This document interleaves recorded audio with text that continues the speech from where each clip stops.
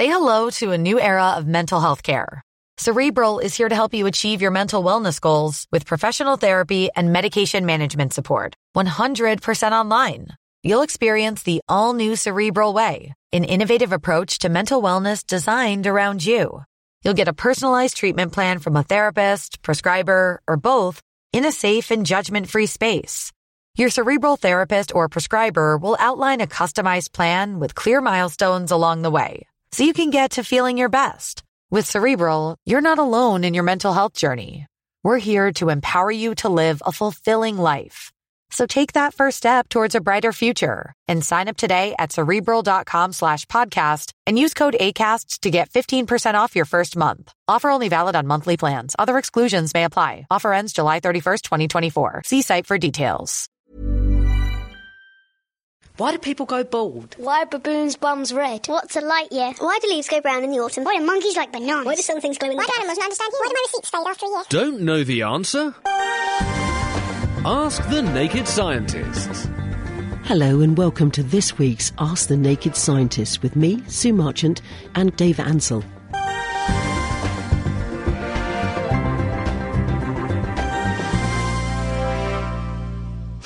What about stories in the world of science? Because there's plenty going on out there at the moment. There's all sorts of things. One I thought which was quite cute was some scientists in Texas have made a dragster. Right. A normal-sized dragster. This is a dragster which is only a single molecule. It's about 3.3 nanometres wide. So that's 3.3 billionths of a metre wide and 1.8 nanometres long. So it's a lot smaller than the 10,000th the diameter of a human hair. How bizarre. It is really quite bizarre. I can't even visualise it. Would we need a microscope to see it? You couldn't see it with a light microscope. It's too small to see it. Even with that, you need a sort of scanning tunneling electron microscope to see it. And I guess you're looking from your mouth, you're about to say why, aren't you? Yes. Why? Well, they're in the beginning stages of trying to build machines on this nanoscale. So if you want to, at the moment you make computer circuits by basically making photographs and kind of taking a big thing and making it smaller. There's sort of a limit to how small you can get with that. And so in the long run, you might, if you want to start making very, very small computer circuits, it'd be really cool to have machines which are on the same scale as the computer circuits, which can actually build them for you. And then you wouldn't have to put any effort in. You just make a machine which makes computer circuits for you. So basically it's building things which can, in the long run, manipulate things on a very small scale. There's all sorts of interesting things you can do on a nanoscale. Even things which are using already quite a lot of sunblocks have got very, very small particles in them which block the sun better than others. And you can do all sorts of exciting, interesting things with controlling light and the way it moves around.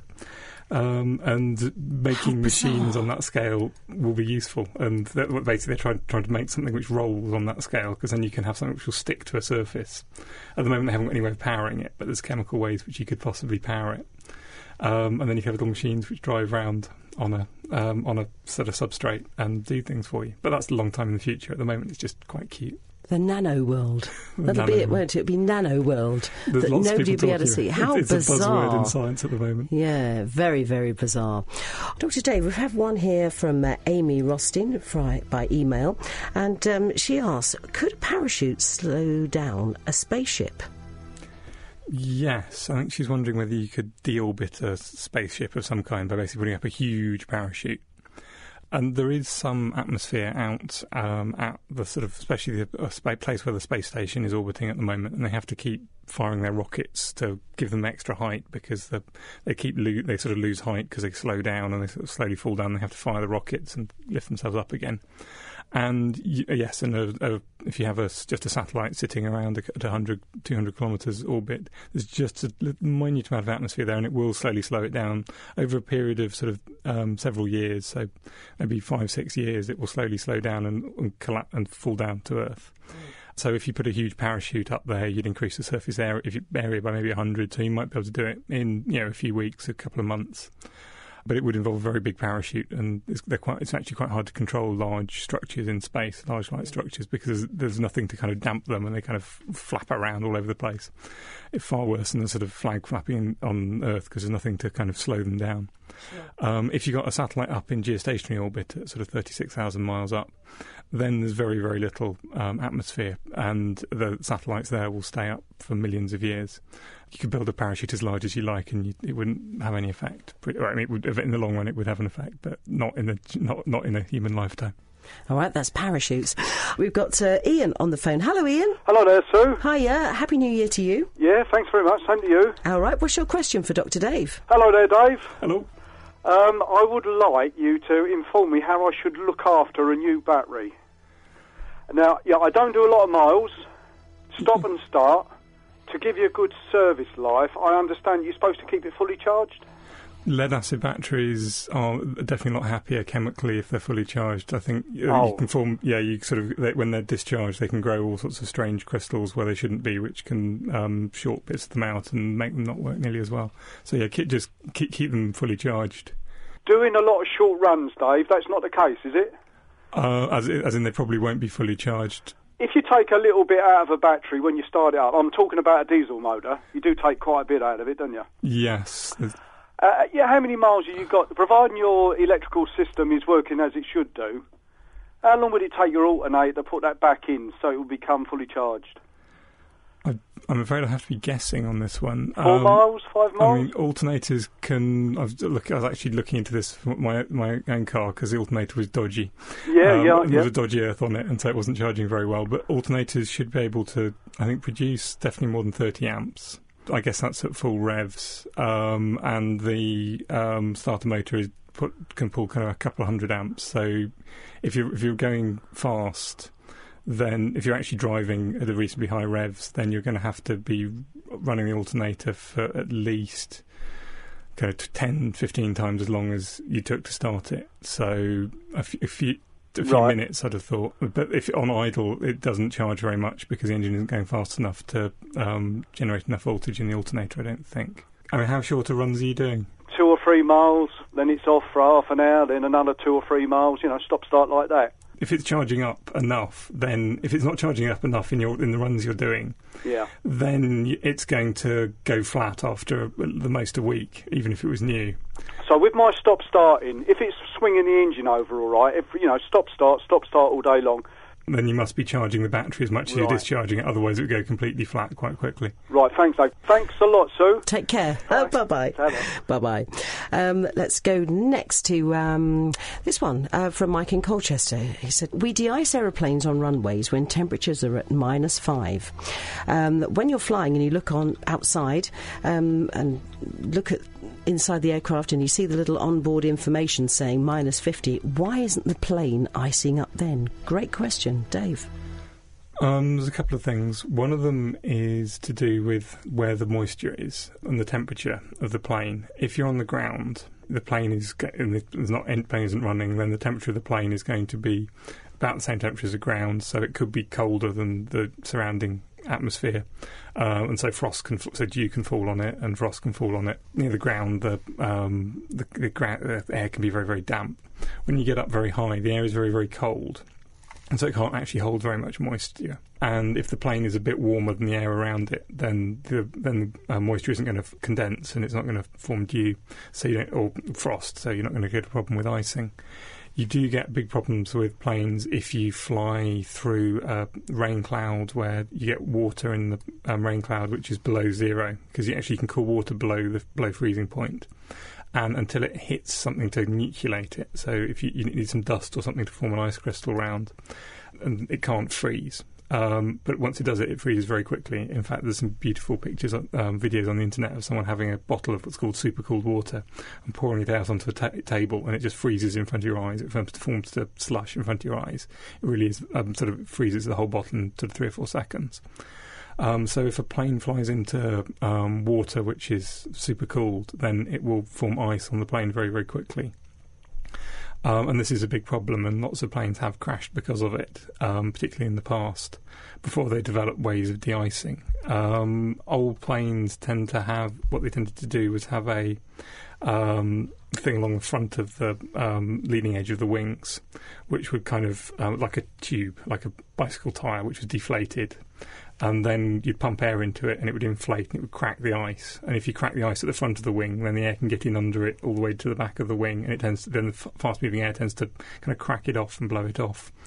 I think modern planes often have heaters along the front of the wings, make it heat the front of the wings, so you can just literally melt the ice off the front of the wings, and the stuff on the back just kind of gets blown off by the wind moving past at 100 miles an hour. We've got an email question here from Phonopax Wex, who says, if the sun went out, would Earth cool to absolute zero?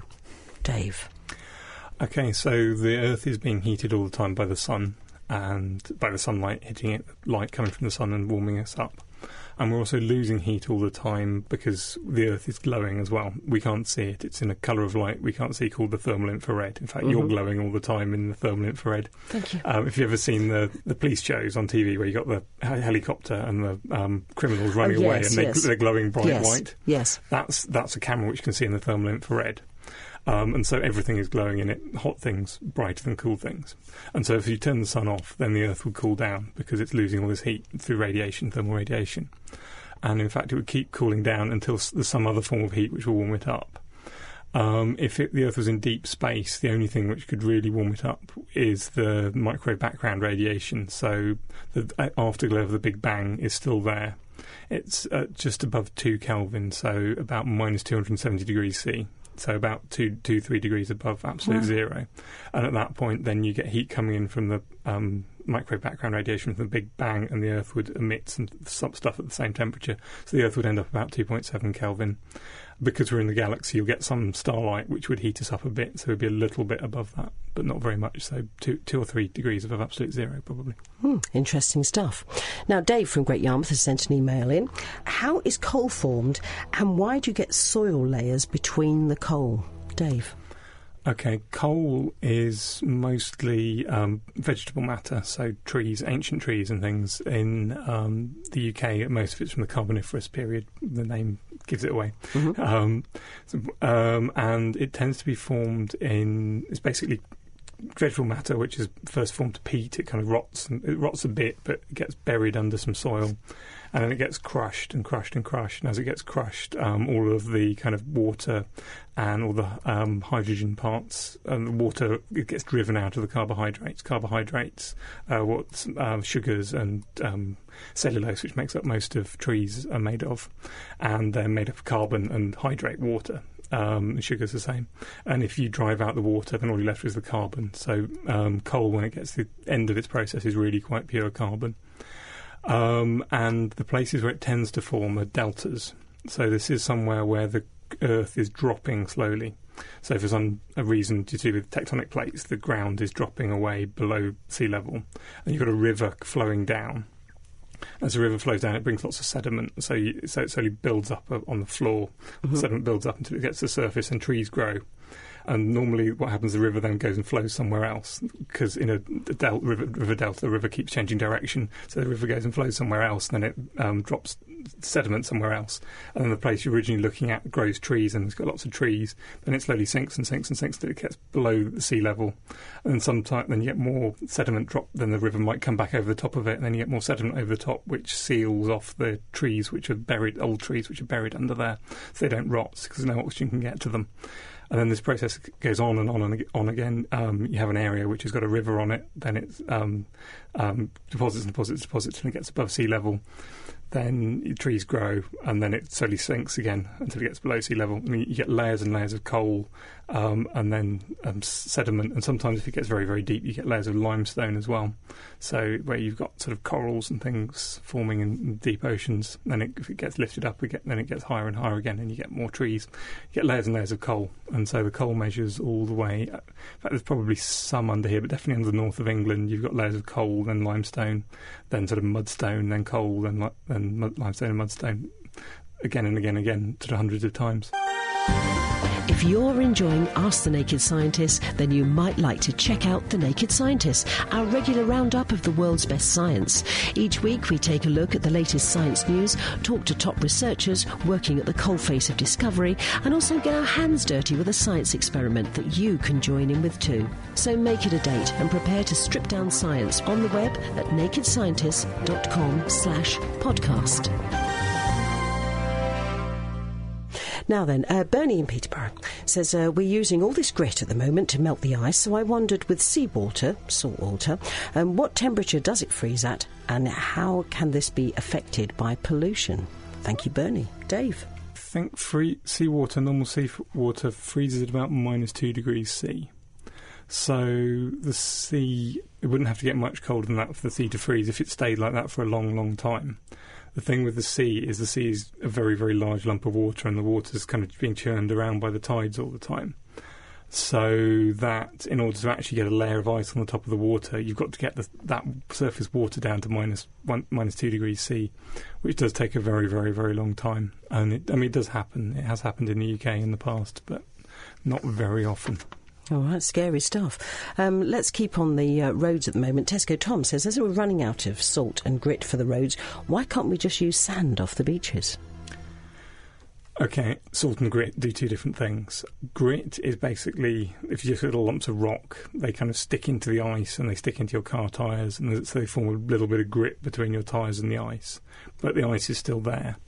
But what's normally when the gritters go out, what they're actually doing is throwing salt on the roads. And salt reduces the melting point of water, which is the reason why seawater melts at below 0 degrees centigrade. And so they reduce the melting point of water, which means that the ice on the road melts, and so there's no ice on the road at all, which is much better than having ice with kind of bits of sand in it. In very, very cold places, the salt doesn't work anymore. It can't reduce the melting point of the ice enough, so it doesn't melt, or it isn't practical, so they do just put grit, sort of sandy stuff. You probably wouldn't use beach sand because it's not sharp enough. You'd probably use some kind of crushed rock. In this country, we can normally get away with using salt. All right, well, more questions coming up. We've got Pat from Lowestoft on the phone. Hello, Pat. Evening, Sue. Hello there. What's your question for Dr. Dave? My question is this. I was told the planet's been messed up. The ozone layer's been messed up. It's getting hotter and hotter and hotter, and we'll never see snow or ice anymore. And if you like to look out the window, what do you see? Yes, a bit so what is happening, please? Okay, there's two things. Evening, Dave. Good evening. The ozone layer is a separate thing from global warming. That was, if you're using old-fashioned spray cans, damage the ozone layer, which protects us from ultraviolet light. And that does seem to be sort of levelling out now. The ozone hole is stopping growing because we've cut out all of the CFCs, which are doing so much damage. But the global warming thing, okay. One thing is that weather is basically quite random. The atmosphere is an incredibly complicated system. So you'd expect some years are cold, some years are warm. So looking at 1 year is never a very good idea, because you're interested in the average over 10, 15 years to actually see a change in the actual climate, because some years are going to be warm, some years are going to be cold. Yeah. The other thing is that whilst it's actually very cold this year here in Britain and Northern Europe, and actually it's been colder than normal in lots of Northern Europe, and a sort of swathe going all the way across Asia to sort of northern China as well, are colder than normal. The northern US, northeastern US is actually much warmer than it is normally, and the Mediterranean is actually warmer than it is normally. So overall, the planet isn't actually any colder. It's just our bit of it is. And global warming is a global effect, so globally it's definitely getting warmer. They told us we weren't going to see any more snow, didn't they? Well, possibly if you waited long enough, and if we keep burning fossil fuels for long enough, then we're not going to, or it's going to be very exceedingly rare. But that doesn't mean that we won't in the next 10 years. But in 100 years' time, if we keep going the way we are, I think snow would be very, very, very rare. Thank you, Pat, very much indeed. Take care. And you. Bye. OK, bye-bye. Now, let's go to email again. Bev has sent this one in. Dave, why don't we see the stars from the moon? Because when we look up into the night sky, it all looks very pretty. But if you're on the moon, I don't think you can see the stars, or can you? A lot of the pictures of the astronauts on the moon, you can't see the stars. And the reason is that if you've ever used a camera, there's the exposure setting.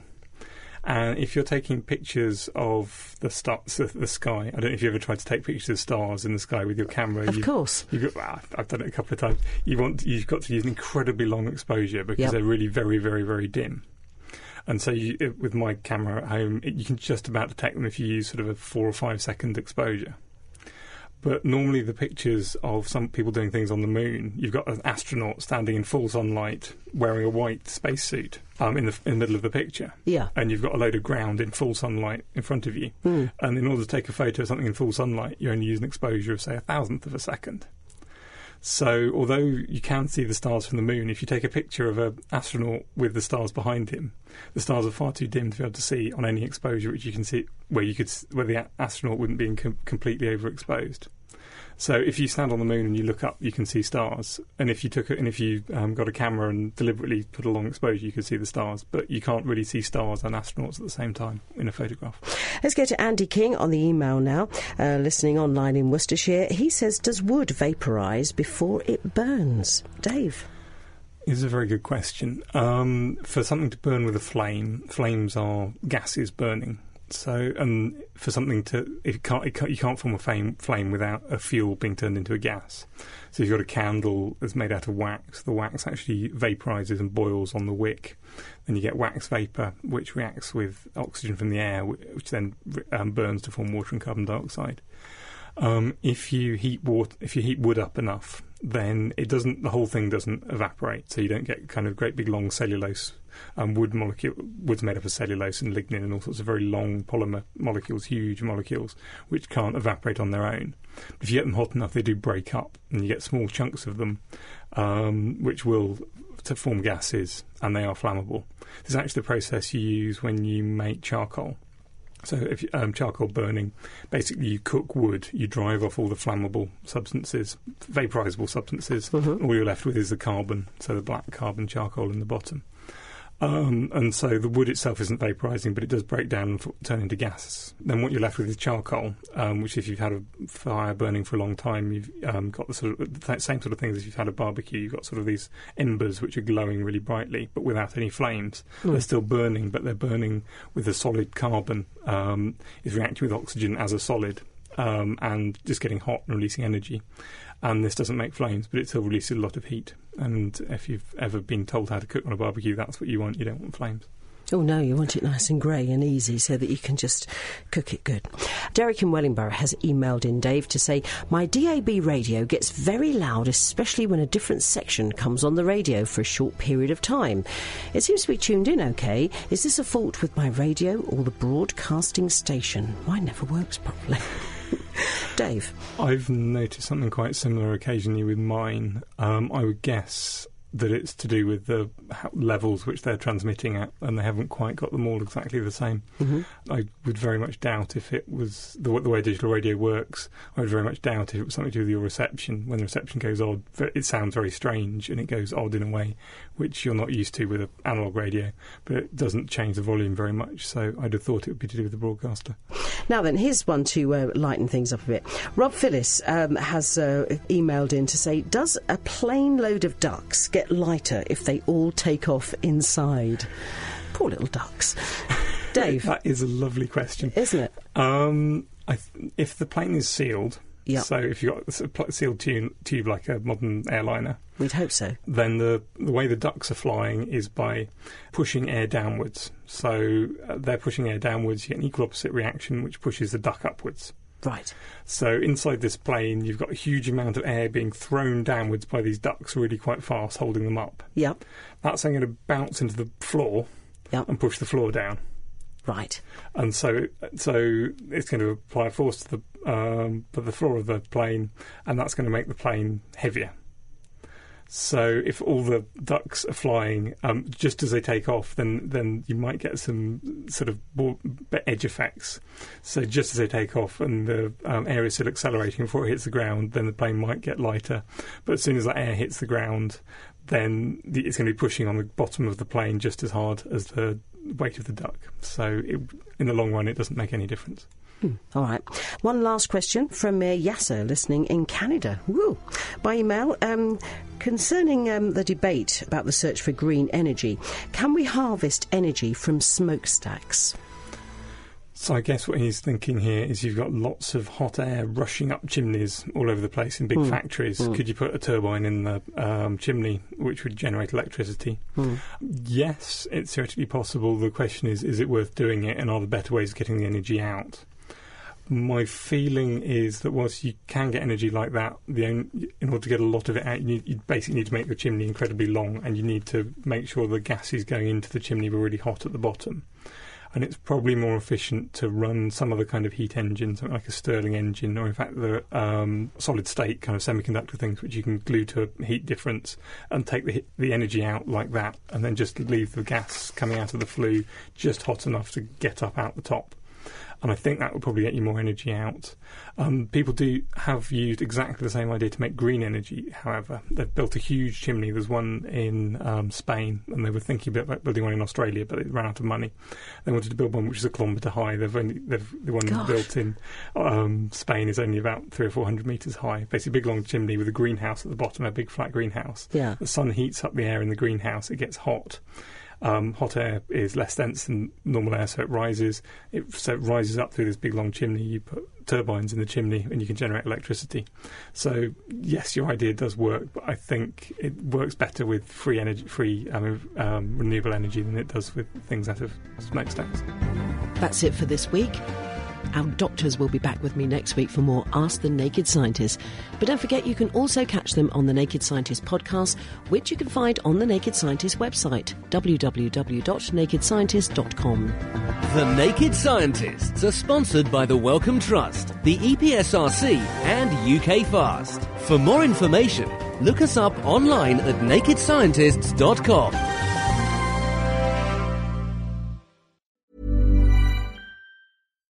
Thinking about your next career move in research and development? Then it's time to make your move to the UK. The nation that's investing £20 billion in R&D over the next 2 years. The nation that's home to 4 of the world's top research universities. The nation where great talent comes together. Visit gov.uk/great talent to see how you can work, live and move to the UK.